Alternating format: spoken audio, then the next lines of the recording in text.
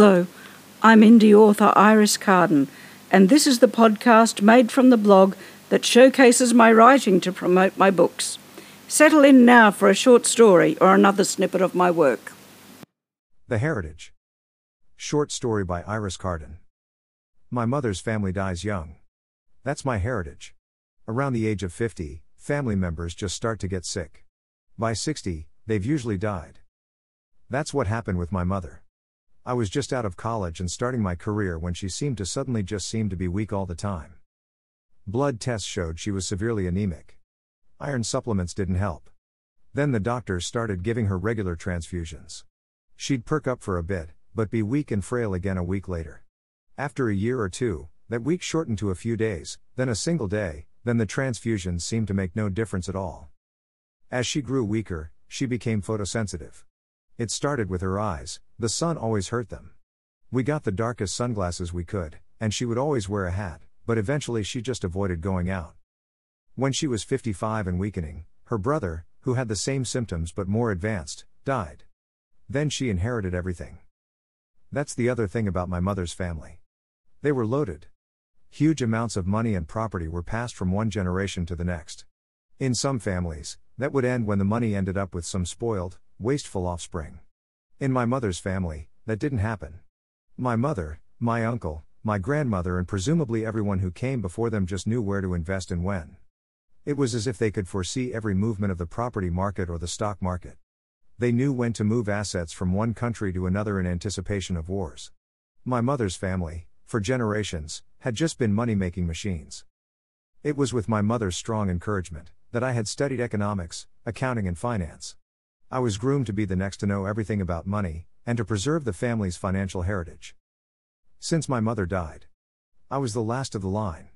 I thought about marriage and kids, but then I thought, what if I, like everyone before me, fell prey to that same degenerative illness? I couldn't put a wife, or possible children, through all I had been through when caring for my mother. So when everything came to me, it was to me alone. No family to share it with. There was enough money for a million lifetimes.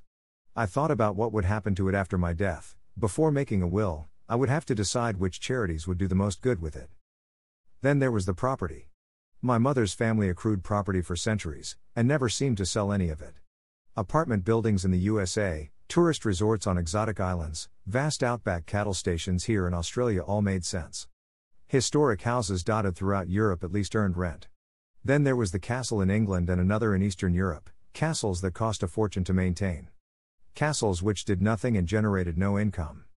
I couldn't see why a family with such financial intelligence would keep such a burden. What would I do with crumbling castles? My mother's will said I should not sell them. Her brother's will had said she could not sell them. Their mother's will had said my uncle was not to sell them. I decided to go and at least look at my useless crumbling piles of stone. I thought I would see the one in England first. At least I knew the language there. I met the caretaker, Arabella Smart, at the massive gateway to the castle. A castle was not just a noble family's home, she told me, but an entire community. The outer wall protected many families who lived there and either worked within the castle or in the fields around it. We walked up a hill from gate and outer wall towards the large stone building in the center. Outbuildings are long gone now, she said, apart from the gatehouse where I live. But the central building, the keep, is still maintained, ready for your family to return. This was the strongest part of the castle, the place that would never fall to an enemy. It was where all of the people who lived within the outer wall would retreat to if attacked. The area within the wall, apart from the gatehouse and the keep, is now all gardens. You see the decorative gardens here in front of the keep, heritage roses, lavender and other flowers. Behind the keep is an orchard with a large variety of fruits. Some of those trees are hundreds of years old. Adjacent the fruit trees, you will find the kitchen garden, with vegetables and herbs. Many are heritage plants. I and my predecessors have saved seeds from each harvest to plant the next crop. You will find everything as your family have always expected it to be. Ms. Smart was a wealth of information, but she still hadn't answered my biggest question: why had my mother's family kept this monstrosity for centuries? I had planned to spend a few nights in the castle, figuring I would save on the cost of a hotel room. That's another trait of my mother's family, a genetic predisposition to miserliness. Ms. Smart had anticipated this. Apparently she'd worked for the family for a while. The master bedroom was ready, and dinner was ready. There were fresh vegetables from the garden, and roast pork which Ms. Smart informed me came from the family's neighboring farm. Of course there was a neighboring farm to provide meat. I had eaten very well when I went to bed, and despite the huge space, the strange hangings on the walls, and the uncomfortable amount of stone around me, I fell quickly into a deep sleep. During that first night, I dreamed that my mother, now young and healthy, visited me. She woke me by running a finger along my cheek. "You're here too soon, James," she said. "You're not due for many years, not until your child is ready to take responsibility for the heritage." "I'm not planning to have a child," I told my dream mother. "Too many of our family get sick and die far too young. This has to end with someone. I choose for it to end with me." "You don't understand, my boy," she said. "None of us has died. Nothing can end. The time will come for you to come home, but you must have an heir first." When I woke the next morning, I dismissed my dream. I decided to do an inventory of the castle's contents. I would need that when I decided what to do with it. I took my phone and wandered the corridors, describing rooms and their contents into the voice memo app. The castle was huge, and I lost track of time wandering from room to room to room. Down a narrow staircase, I found myself in a basement, or as I soon realized, a crypt. A history of the family told in coffins ranging from the ancient and almost crumbling to the new, set in shelves in the wall. That was when I saw it. My mother's coffin. The one I had chosen for her, with her name on the brass plate fixed to the polished rosewood lid. How could it have come here? It had been buried in Brisbane only 6 months earlier.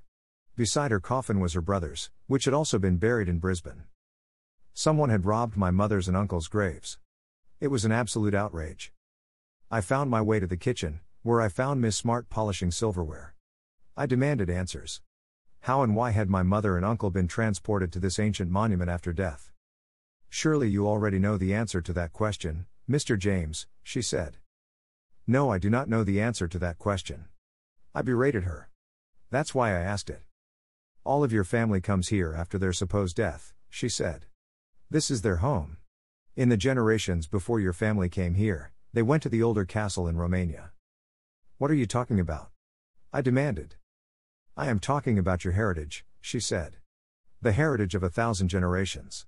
The reason your family's wealth has been so carefully preserved, so the castles can be maintained." It was later than I realized. The sun was beginning to set outside, when my mother and my uncle appeared by my side. "Our heritage," my mother said, "is a life few people can understand. None of us dies. Nothing ends. We just transition. Go back to Australia. Live your life. Find someone to love. Raise a child or even two. Then when the time is right, come home. We'll be waiting for you then," my uncle said. "We'll be here.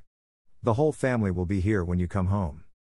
You can find more of my writing and contribute financially to my writing if you so wish at iriscardenauthor.net.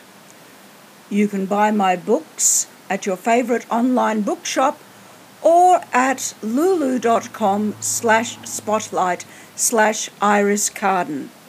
Until next time, take care, stay safe.